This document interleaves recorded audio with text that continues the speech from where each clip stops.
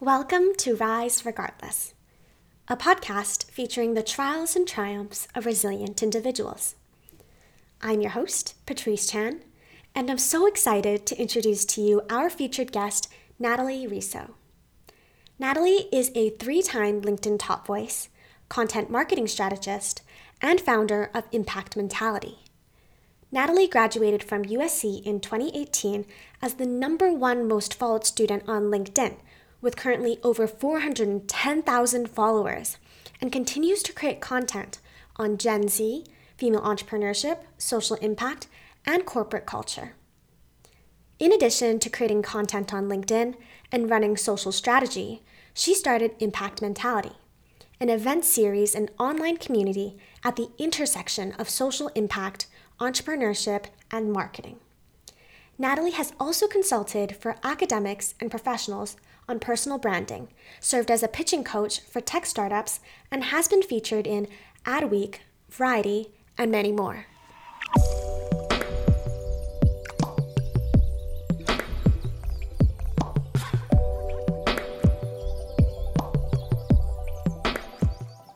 All right, Natalie Riso, thank you so much for being on the Rise Regardless podcast. Thank you for having me. I'm excited to be here. Yeah, it's my pleasure. So we first met through LinkedIn and had the chance to connect offline in person more recently here in Vancouver. And we had a really interesting conversation about your beginnings on social media and your experience in college. And one thing you brought up that was really fascinating was when somebody asked you, why didn't you drop out of college? So would you mind sharing a little bit about your rationale behind it? Yeah, absolutely. I think it was something that I had never really thought about before. And I'm somebody who comes from a family where both my parents went to college. College was something that was very expected of me. I went to a private high school. There definitely was sort of that aspect of it, but I also loved learning and I loved being in the classroom. And so when I started to go to college and I started to take a lot of these entrepreneurship classes, I started to meet people both in my school and outside of my school who were starting businesses, and the people who had also dropped out tended to ask those questions of like, well, why are you staying in school? Like, what value does school bring you that you can't learn outside of school? And it didn't really escalate until actually I had graduated, and somebody was like, defend your college degree. And I was like, oh my God, like, I don't know how to do that. And it made me really kind of dive deep into it. But I think overarching what I really found, when I was in college and when I was questioned about that, was that I genuinely love learning and I love the mixing of different learning styles. So you can learn from doing, you can learn from a book, you can learn from a teacher, you can learn from all these different sources. And I'm somebody who's really passionate about kind of the mixture of all of them. So when I was in college, I was taking extra classes at General Assembly. I was going to meetups every single week. I had mentors. I worked really closely with a lot of my professors to kind of zone in on different areas that I was passionate about in different classes. And so I think for me, what was interesting was everybody was like, why did you drop out? And I never even viewed dropping out really as an option, not only because, it was something that was expected of me, but then when I looked back on it, it really was because I felt like I was learning my best sort of with the mix of both in classroom and out of classroom work. And that's something I think, too, in sort of today's climate, we don't necessarily get to hear that side a lot. We tend to hear a lot of, drop out of college, start your business, very like Gary Vaynerchuk mentality. For sure. And I'm sure you've heard it as well. But it's something where I think that a lot of people do actually learn really well in the classroom, and those voices aren't necessarily what's provocative on social media, but definitely people should feel proud of the college degrees that they get, and that's something that I've, kind of grown to be very proud of myself. For sure. Learning can take place in so many different ways. And I know for you were super active throughout college and you were starting your own business, you were volunteering, you were doing so many different things. Would you be able to give a little bit of context to our listeners about that? Yeah, absolutely. So there was a lot.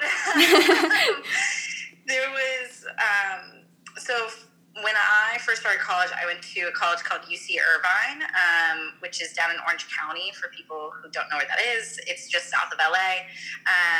And so when I first started going to college, I actually wasn't super involved, but I struggled a lot from social anxiety. So I forced myself to drive up to LA every single week and go to meetups at the General Assembly in Santa Monica. And that was really sort of my first kind of taste in terms of like really working hard for what you wanted to have, because people aren't necessarily going to know this if they don't live in LA, but when you drive from Orange County to LA, especially if it's 5 p.m., that's a 2 to 2.5 hour drive.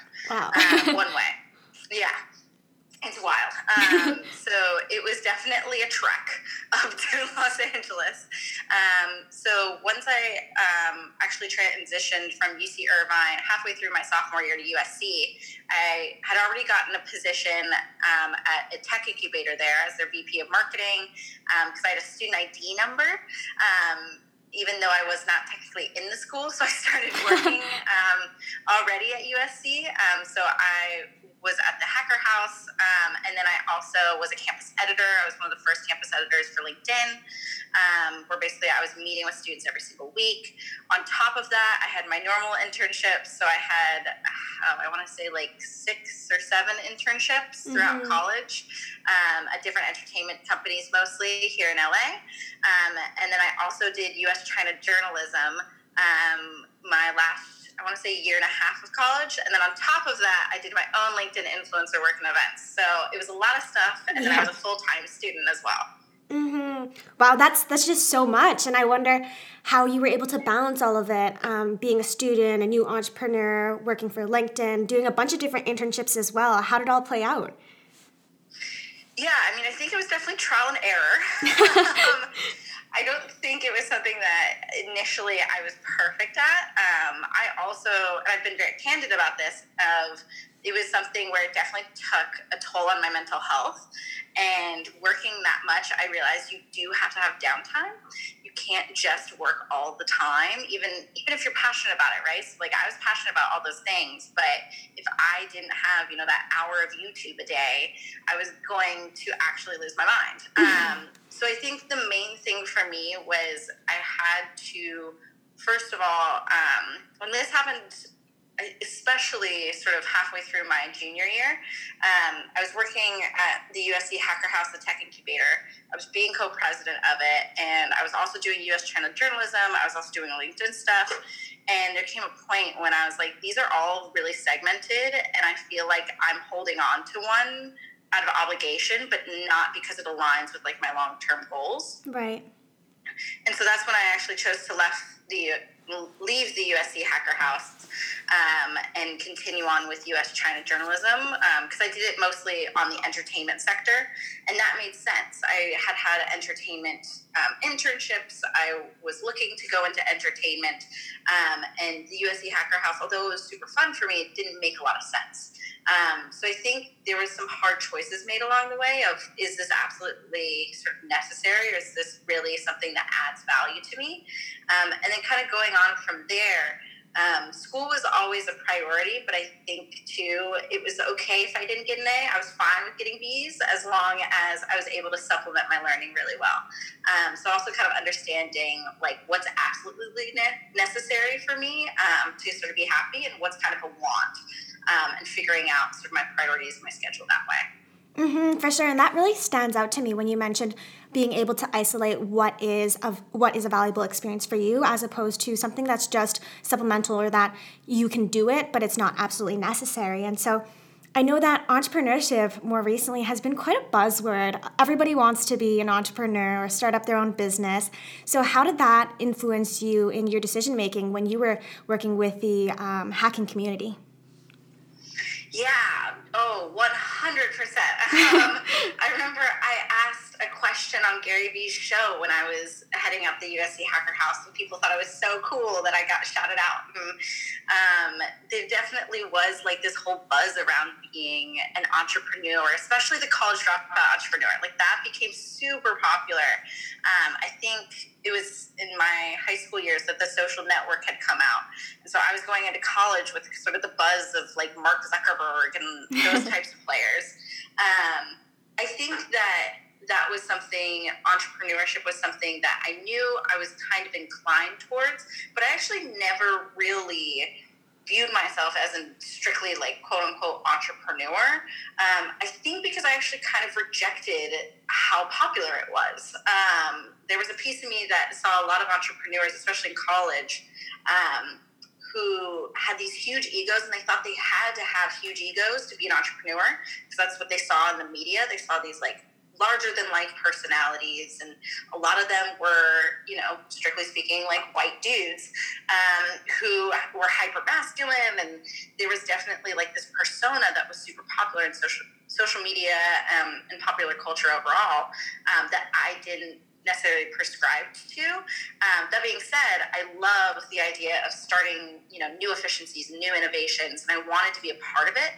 But there came a point for me when the idea of calling myself an entrepreneur, putting entrepreneur on my Instagram bio, I was like, everyone's an entrepreneur these days. Like you can, your own Instagram page is a form of entrepreneurship, you know? So I think for me, it was something where I wanted to be a part of it, but I never really called myself strictly like an entrepreneur because I actually kind of rejected sort of the hype around what being an entrepreneur meant. Right, and that's a really bold move, and it's a difficult move to make, especially with all these societal pressures and everybody's telling you what's the right path to take. So what kind of support systems did you have guiding you along the way, if any? Yeah, so, I mean, I know this is really cliche, but my mom's like a huge support system. I love it.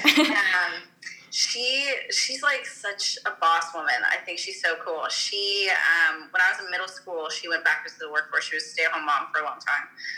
Started off as a coordinator and is now a CFO of a Christian nonprofit, and sort of worked her way up the ranks and everything. But she's somebody who I really confide in, and she leads through what she calls humbled confidence. And she always tries to instill this in me. And it kind of goes back to that entrepreneur thing of I saw a lot of kids who had these huge egos and were saying that you had to have these huge egos in order to be successful. And she was like, that is not true. You can walk in knowing what your strengths and weaknesses are and knowing that you can knock the ball, you know, out of the park on a certain project, but you do not need to come in with an ego. You can come in with a humbled confidence about it. And I think that she's been really pivotal in sort of how I've viewed myself as a businesswoman, but also in terms of the decisions that I've made to not necessarily get too hasty into certain things, and still take risks. Like she's somebody who definitely has pushed me to take certain risks, but I think that she's somebody, you know, that humble confidence is something that I really kind of learned from her. And then most of my friends in college were actually journalists, which I think surprises people. I think a lot of people think that all of my best friends are like entrepreneurs, which nowadays is a little true. Yeah. But I think that back then in college, I loved hanging out with journalists because they were so passionate about what other people were going through. And it always kind of shifted the focus away from, I want to start a business so that I can become popular, so that I can, you know, have clout on social media, and more about if you're going to start a business, if you're going to start an initiative or profit or a project, it really has to go for those people that you're serving, and what problems are they having? What is it like to live a day in their shoes? So I think sort of the combination between sort of having this awesome role model of a mom, but also these friends around me who are always focused on talking about other people, really sort of riled me in from sort of getting into the hype of entrepreneurship. For sure. So support systems are definitely an integral part of our growth. And I know that you mentioned more recently you've been hanging out with a lot of entrepreneurs. So how did that come about, and where does that bring you to the present day?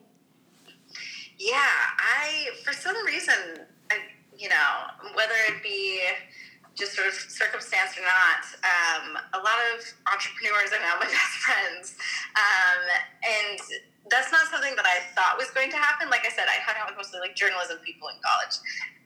So then when I got out of college, and really sort of my last semester in college, I started doing more LinkedIn events around sort of my own content and my own influence on the platform, but also collaborating with others and certain issues.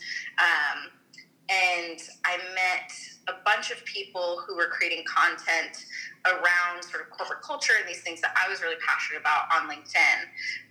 And sort of spiderwebbing from there, kind of met more, I call them these like little entrepreneurial crews in different areas. One area is Vancouver. I actually got to meet you. But I think that kind of spidered from just sort of social media and seeing what everybody was doing. And really, a lot of my best friends really came together through this idea around like social media and social impact. And that's kind of what led to Impact Mentality, which now I head up an event series sort of at the intersection of entrepreneurship, marketing, and social impact. But a lot of them sort of came together for the first iterations of it, and we're like, we're young, we're entrepreneurs, but we also don't want people to think that we're just doing this for ourselves. Like, we would love to kind of garner the influence, the social media knowledge that we have just sort of from our own experiences and use it for the greater good. And so that's where I think I've started to meet a lot of young entrepreneurs, is around sort of those kinds of concepts. And I found that there's actually a huge population of young entrepreneurs who are really passionate about it, but don't necessarily voice kind of their passions a lot, or sometimes get drowned out from the other noise, because it tends to be sort of the space online that a lot of people, like I said, kind of really like the hyper masculine, like, I work harder than you, therefore I'm better than you mentality. But hopefully that's starting to change. I think that, especially with initiatives like Impact Mentality and a couple others, you're starting to see a lot more young entrepreneurs who are really passionate about it, who are able to kind of cut through the noise. Mm-hmm, absolutely. And you highlighted social media quite a few times, and we're just so privileged to live in an era where social media is so prevalent and accessible for the most part.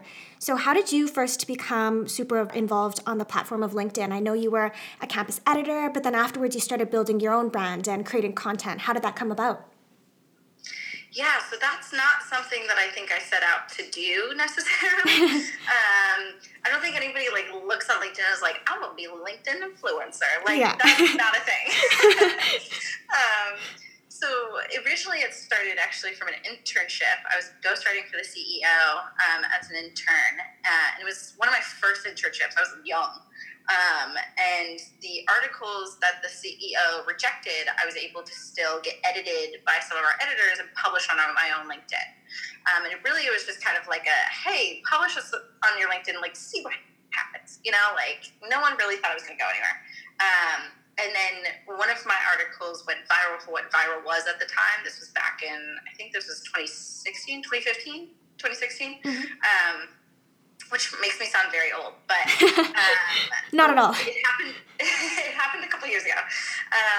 But basically, the Millennials editor at the time, Maya Pope Chappelle, who was heading up the campus editor program, reached out to me, and she was like, "Hey, would you want to be a campus editor?" I had no idea what that was, and she was like, "So neither does anybody, because this is the pilot program, basically." And so I was one of LinkedIn's first campus editors, and part of that was continuing to write content and edit other students' content. So that kind of got me on a steady flow of content where I was consistently putting out stuff.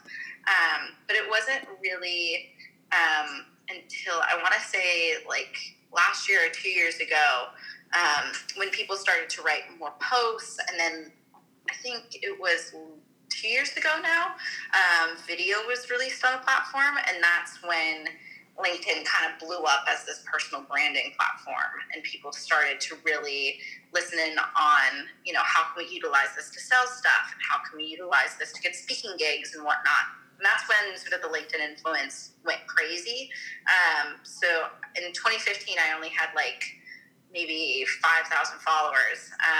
And then in 2017, when video was released, I ended up the year 2017? Yeah, at the end of 2017, I ended up the year with 200,000 followers, and then 2018, 400,000 followers. Amazing. So it definitely ramped up when it came to how people were viewing the platform and interacting with it. Mm-hmm. And there must have been so many struggles kind of getting started on the platform as well. And you alluded to it earlier about hypermasculinity in terms of dominance in society, be it entrepreneurship and other areas. How did you overcome that? What part of it propelled you and allowed you to overcome these societal norms? Yeah, I mean, I think, it's interesting. One of the first articles that went viral was literally me talking about how I struggled to get a job. Relatable. Yeah, it was, but that's why it worked, was people could relate to it. People were like, I see myself in this. And I talked about having social anxiety at networking events and how I just had to go to so many networking events to get over my social anxiety. And it was painful, but ultimately it worked. And I think that for people, and you see this even in media now, and how we're having more diverse films, how we're having more diverse TV shows, people want to see themselves in whatever sort of media that they have. Obviously, you're going to follow people that don't necessarily look like you or don't necessarily identify the same ways that you do. But there is something really captivating about this idea of empathy. Like, if people can empathize with you, they're more drawn to follow you. And especially if you're somebody where they are able to follow your progression, it kind of makes them feel like they're following the journey with you. So when you have successes, they feel like they're having successes. And I've seen this even with the people that I follow, right? So there are certain, different business people where when they give, these momentous talks, like, I get excited for them almost. Like Simon Sinek, somebody who I follow and I love. Mm-hmm. And every time I watch his TED Talks, I'm like, oh, this is so cool to watch him have this sort of success. When he talks about things, I'm like, I feel that. Like, #mood is like actually such an important part of marketing. And so I think for me, I did not fit necessarily like this stereotype of like what an entrepreneur looked like, or what a successful person in entertainment even looked like. But at the same time, I still was able to speak the language of it. So like, I worked at a tech incubator. I understood how to talk to engineers. I understood how to talk to entrepreneurs. I knew all the lingo. But then there was a huge population of people who I think saw my content and they were like, you know how to talk like all of them, but you also are able to kind of voice that other side that isn't necessarily as represented. And you see this a lot with LinkedIn content now, where people talking about their failures actually does really well, which a lot of business people don't want to talk about, because they're like, why on earth would I like talk about the things that I failed at? I should only be talking about my successes. Right. But when you only talk about your successes, you're so unrelatable. Like, no one is successful all the time. And so I think that that's where I was able to kind of cut through the noise, is say, I'm struggling in these certain areas, or I found this to be kind of strange. I remember one of my really popular posts that I didn't expect to be popular. I was at a conference and I sat in on a talk about Gen Z, and I made this post. And I was like, it was kind of weird being the only Gen Z person in the room on a talk about Gen Z. For sure. And I think it was something where then two people from other generations, not necessarily that they were Gen Z, but they had been in a similar situation where they were the only person of their identity in the room, were commenting, and they were like, I know how you feel. And I think that that's where, for people who don't necessarily fit that stereotype, understanding that your differentiating factors are actually your points of empathy, you're able to really sort of dial that in and kind of create community around those different aspects. Mm-hmm. And empathy is something that's huge that we all need to integrate into our daily lives. And I know that's something that really resonates with you, but not only with your personal values, but also the work that you're doing right now with Impact Mentality, for example, your conference that you recently had, and even your work at Studio 71, building a team right now. Would you be able to tell everybody a little bit more about both of those? Yeah, absolutely. So Impact Mentality, you're right. We just had one of our big conferences in San Francisco last month. The idea with Impact Mentality is really to sort of create a space, a community and thought leadership around mental health and social impact, sort of intersecting with marketing and entrepreneurship. So this past conference that we had really zoned in on this idea of mental health, and we're finding that mental health is something that's really resonating with people, especially within our community, and we want to do more events around it. But the idea with it really came from I was talking a lot about mental health on the platforms. That was one part of sort of the empathy aspect that I kind of played into with a lot of my LinkedIn content, was talking about my own mental health. I noticed whenever we talked about mental health and entrepreneurship, like it was just kind of like case studies on Headspace. And there wasn't a lot of talk around like how can you do or how can you have like mental resilience as an entrepreneur. Entrepreneurs are way more likely to have mental illnesses than other occupations. They're actually one of the most at-risk occupations for mental illness. And it's understandable why people take on so much risk. And you basically put your life kind of on hold for whatever project you're trying to go for. So there wasn't a lot of like actionable items that I found that we could do or experts talking about it.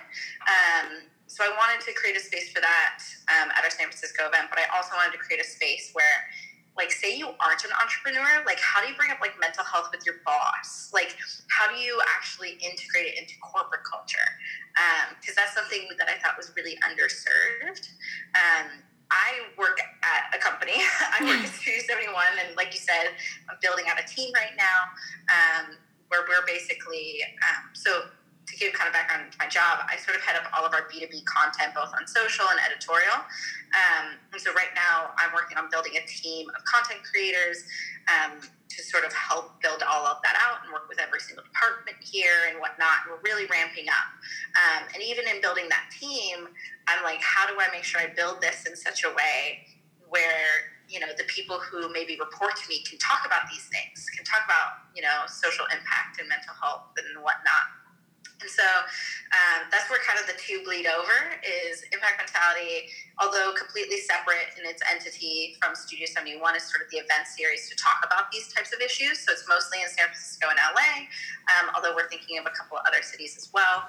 And then Studio 71, I'm really sort of working on building out that team, like I said, and building out solutions that are scalable so that we're able to be, you know, at every major marketing conference or have some sort of presence there, and really utilize sort of the assets that we have at Studio 71 so that more people know about it. That's amazing. I really admire that work that you're doing right now with both respects. And I find it must be quite difficult to be able to integrate all of this mental health into the traditional corporate cultural environment where people are less willing to even acknowledge failure and acknowledge that they perhaps need some more time to themselves, for example. And so with that being said, I know that there are challenges that lay over one another and there isn't always just one single struggle. So with the work you're currently doing and perhaps even the addition of like personal life and things like that, what other challenges do you face at the same time? Yeah, I mean, I think that even just balancing those two, I thought when I graduated from college, I was going to be done with balancing all my little things. And then I gone out and was like, nope, it's still there. So I think even balancing a lot of it. And I think once I got out of college, this idea of like, I thought that everybody worked 9 to 5 days a week. Like I thought that that's what life was going to be like, and that's not. I work 7 days a week. I cover social 7 days a week for Studio 71. Impact Mentality, I do basically outside of the 9 to 8 p.m. 5 days a week that I make sure that I solely work on Studio 71. So I think that even just balancing that, you know, is definitely kind of compounds. And then there's like basic stuff. So I, you know, have definitely had to work on my sleep schedule. I've had to work on morning routines and night routines, and I get it now. Like I get all those Pinterest posts now. Where in college, I feel like, you know, I could roll out of bed at 9 a.m., run to class, you know, grab a burrito and be fine. Like it wasn't really going to affect me. And now there's so many people who are dependent on me that structure is really important. So recently I've been trying to nail down a nighttime routine where I make sure that I have at least half an hour without any screens, that I'm just reading a book and that I'm taking classes online to make sure that I feel like I'm learning something every single day. So I think there's even smaller things that I'm trying to sort of incorporate, where I'm able to sort of allocate my time in such a way where I feel content in multiple areas of my life. And that sort of nighttime routine and morning routines as well definitely play a role in terms of mental health, and kind of feeling as though there's some sense of stability, especially since both Impact Mentality and Studio 71 are very fluid jobs. So like, if something happens on Twitter, that's going to be my day for the whole day of Studio 71. You just never know. Socials are like that. And so it's integrating some sense of routine and stability has been one way where sort of all the different struggles are able to at least feel a little bit lessened. Because sometimes it's not necessarily that you can fix everything at once, but you kind of need to have moments where you can step back and say, once again, like what's absolutely necessary and what's kind of a want, and sort of figuring that out. So I have what I call gisting time, which I got from this one YouTuber, but spelled GYST, get your stuff together. And I have gisting time every morning where it's just like, okay, what's on the docket? Let's like project manage my life a little bit, and then we can kind of go from there. So I would say that, and then also just like making sure I'm eating healthy, making sure my body is good, because if my body is good, I perform way better. So those are kind of some of the ways that with those compounding struggles, I'm trying to necessarily, or I'm trying to kind of stabilize certain aspects of that and take a step back. Right. Just making time for yourself too is just so important. And I love that mention of having work-life balance or just even a balance overall. And it's funny because it reminds me of our conversation that we had where you mentioned that people in Vancouver seem to have a life balance. So it's good to see that kind of balance of the hustle and the ambition along with everything that you want to do and complete in your day-to-day. So in terms of these compounding challenges and working on the progress towards your future and combating those potential obstacles for the future, what are you doing to help yourself be able to balance that as well? Yeah, so I think, the gisting is a huge portion of it, because that kind of helps with making sure that I get everything I want to get done in a day. I think, going forward, like I said, my jobs are very like fluid, like they kind of change all the time. Maybe there's one department that wants a new article and then that's a whole new project. And it's not necessarily something that has kind of this strict, rigorous, okay, step 1, step 2, step 3. And so I think because of that, my goals, like long-term, are fluid as well. Although I know that there's certain milestones that I want to hit. And I always kind of keep those on sort of this like goals board that I have in my room. And that way I kind of am able to sit back. And I do this on Sundays. I'm able to sit back and look at those goals and say, okay, so how does what I'm doing my day-to-day, what on the micro level is helping for that macro level? So I think that really helps me prioritize, because at the end of the day, I'm kind of at the point where like, there's no possible way that for all the different things that I'm doing, I'm going to be able to do everything. Like there's just not enough time in the week. So really it becomes like a prioritizing issue. So like one of my goals is to do a certain number of collaborations with people by the end of the year. That's something that I know sort of mental health wise, it definitely helps me when I work with other people. I'm somebody who likes to work with other people. It also helps in terms of my personal content, my personal growth, sort of on different platforms.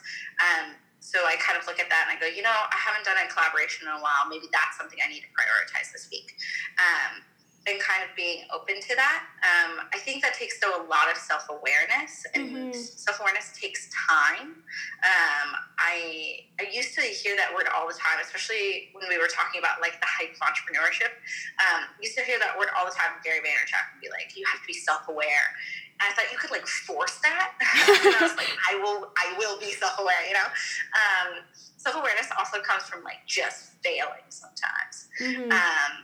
And I tell one of my friends this all the time, because one of my friends really struggles with executing because they're always so concerned about making sure that it's like the right thing before they do it. And I was like, sometimes though you find out a lot about yourself when you just go for it and fail.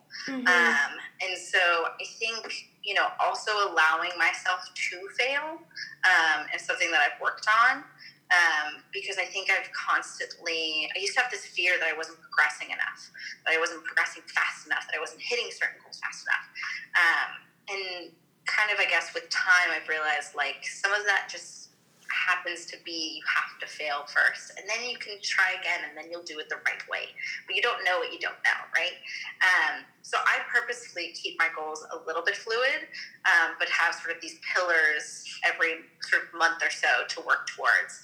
And then if I fail, we'll learn next month to maybe change it. But definitely keeping that fluid and accepting that it's going to be fluid, because I'm somebody who likes to have everything very scheduled.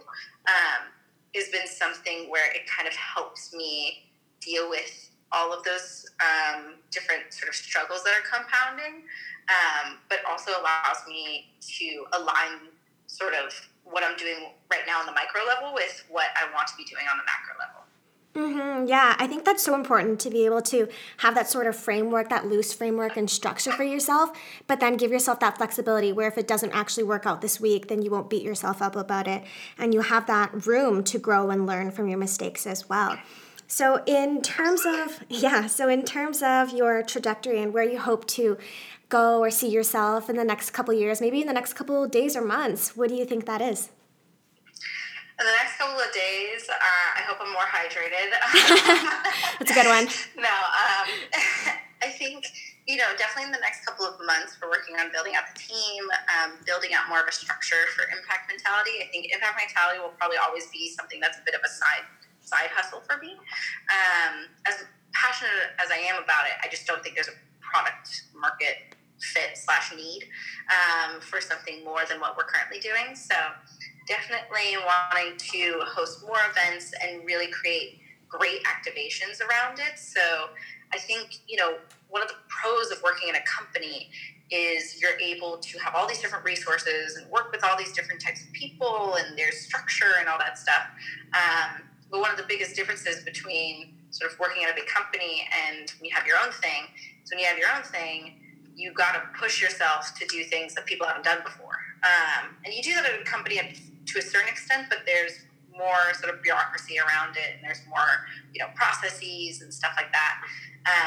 But I think with impact mentality, me and sort of the rest of the team are really trying to push ourselves to say, like, okay, what hasn't been done before?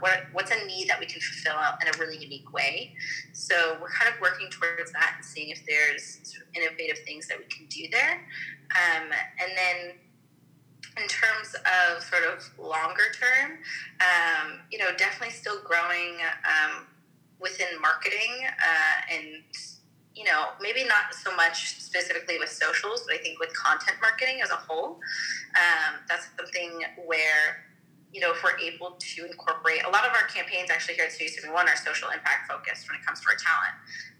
So right now we're about to launch our Women's History Month campaign with a couple of our creators. And I think, kind of going off of that, finding ways to do social impact, incorporating that into marketing and events and what have you, but doing it in such a way that you're able to really amplify that impact, both, in how somebody feels when they leave the event, but also like what money was generated from the event that can go back towards certain causes.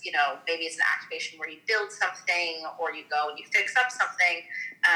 Trying to sort of really figure that out over the next couple of years, I think, and how we can do that better and more innovatively. That's something that's a very, personal goal of mine, but I think that what I've found is that's one of the most rewarding things that I currently do that I would love to do more of. So that's kind of the different avenues that I'm trying to grow in. And then I think, too, kind of on a personal level, having that morning routine and night routine, and I'm such a workaholic that I think also kind of on a personal level, finding that time throughout the week to just sort of not do nothing, but do something that's not work-related, something that I'm still kind of working towards. So I'd love to kind of have that finalized in the next couple of months. Right. That's so amazing. And I'm sure everybody would love to keep up to date with the work you're doing, Impact Mentality for sure. How can people connect with you or follow you on social media, for example? Yeah, so Impact Mentality, you can follow. Our website is impactmentality.co. We also have an Instagram page, just at Impact Mentality. You can also follow me on my personal LinkedIn, which is just Natalie Riso, which I'm sure will be spelled out somewhere. For sure. And then also my personal Instagram, which is Natalie Riso as well. So those are the main areas. And then if you want to follow Studio 71, we're at Studio 71 US on Instagram. Awesome. Are there any last thoughts you'd like to share with everyone? No, I mean, I think that the main thing really that sort of I talked about, not only from the college to sort of full-time transition, but just kind of in life in general, like really understanding your priorities and also understanding like failure is a necessary part of the process, and becoming okay with that has been one of the most liberating aspects of sort of my transition. So I would just kind of, say, kind of go and do that and be okay with, whatever kind of comes your way, and be fluid.